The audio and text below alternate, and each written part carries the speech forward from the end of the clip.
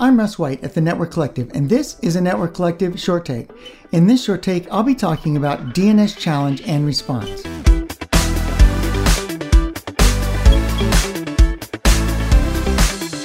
A lot of work goes into making DNS fast because it's such a crucial piece of infrastructure for the application speed and speed of website response and etc. in the global internet and even in local networks. DNS providers or DNS servers are built with very high-speed hardware, high-speed servers. They're usually provided with very high-speed connections, and they often have customized software and databases that's finely tuned to produce very high-speed responses. DNS as a protocol also has a good bit of asymmetry. Requests tend to be very small. DNS requests tend to be very small, but DNS responses tend to be much larger, 4 to 5 times larger at least, and can be up to 10 to 20 times larger. DNS servers also must always be publicly accessible to do their jobs. Combining these things means that DNS is a great amplifier and reflector for building DDoS attacks. How you can do this is you simply spoof the source address of your victim. You send a small DNS packet or a lot of small DNS request packets to a lot of different DNS servers. Then you watch the larger responses consume resources at the victim. This can take the victim down. In fact, this is how most reflection attacks occur in the DNS ecosystem. What can be done to solve this problem? There are one of two things you can do. First, you can increase the resources required to send a request so they're more equal with the resources required to receive and process a response. So in other words, even just looking at it from a packet size perspective, if I make the request packet about the same size as the response packet, I've taken away the amplification effect of the DDoS reflection attack. I can also ensure that the sender is the actual host purporting to send the request. So to begin, most attacks do not use individual hosts with recursive servers as their target. In other words, they don't spoof a host requesting a DNS response from a recursive server. Instead, in most attacks, the attacker uses a TLD or an authoritative server as their attack surface or as their reflector, and they act like a recursive server asking for some higher level resolution. This narrows the attack surface somewhat, because now we mostly need to worry about the interaction between recursive servers and their upstream servers in DNS. RFC 7873 describes one solution to this problem. Each DNS query and response can contain a DNS cookie. These cookies validate the two parties within the transaction are actually who they claim to be. Another option is to run DNS over TCP or HTTPS. That's why there has been a lot of discussion about this in the community. TCP and HTTPS both use three-way handshakes to set up a session. So the attacker sends an TCP open to the recursive server, not to the recursive server, but to the authoritative or TLD server. Those servers will then respond to the victim, which is the spoofed address, but it will only be a very small packet. So the host under attack still receives a lot of packets, but these are small packets used to set up the session rather than large DNS response packets. Hence, the attacker can hide their real source, but they can't count on the DNS server to amplify their traffic levels.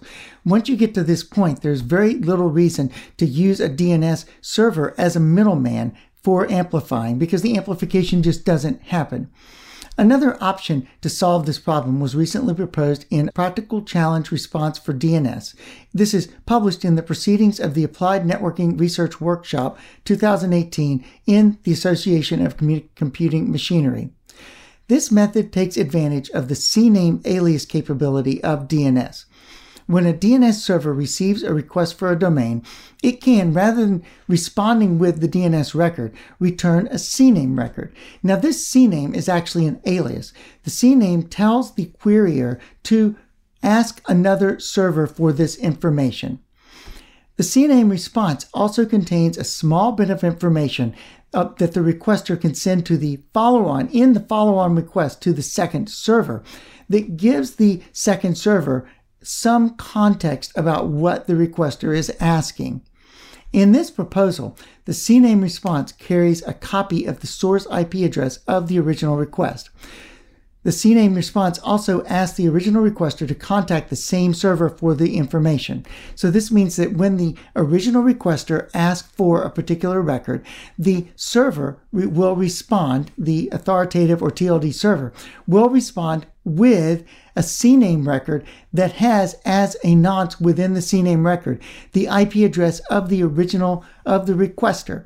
The requester will then send a second query because in the CNAME, the server will say, contact me for that information. So the requester will resend the query, but this time it will contain that IP address as part of the context for the original CNAME response. When the second request comes in, the server can examine the source of the IP address containing the request, the source IP address embedded in the additional information from the original CNAME response, and if the two are different, just simply throw the request away.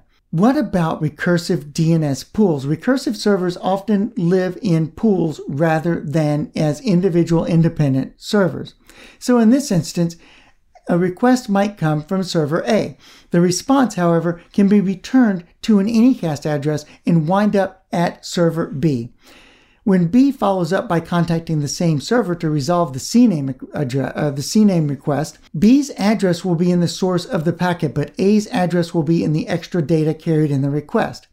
In this situation, instead of simply throwing the packet away, the authors of this paper propose a clever trick, which is that the server can look at the source address, look at the nonce that's carried in the original IP address that's carried in the CNAME and say, oh, these two don't match. So I'll just add B's IP address to the list of IP addresses I've heard this request from.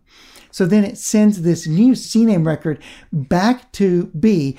B will then look at it and go, well, I need to re-query. And then when the querying or the answering server receives this information, it will see both A's and B's IP addresses in the CNAME context information and go ahead and respond.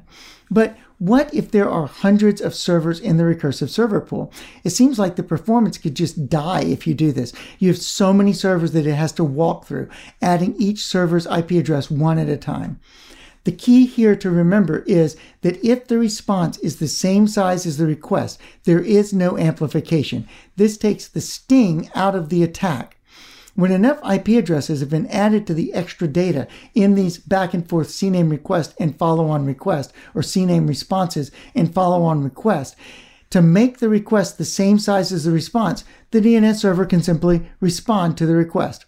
There are a number of shortcuts presented in the paper to improve performance, but based on their testing, it looks like the amount of slowdown using this method would be fairly minimal or acceptable.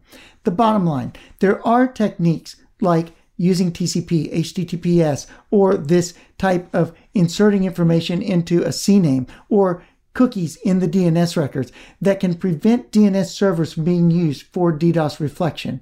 It's up to the providers who run these servers to start implementing some of these mechanisms. Overall, this would reduce the number of DDoS attacks in the global internet. Well, that's it for this time. Visit us at thenetworkcollective.com for more content that will help you build your cognitive and metacognitive skills as a network engineer. While you are there, check out our membership, which unlocks even more great content, as well as access to an awesome community of network engineers. And remember, you can always find me at rule11.tech. Thanks.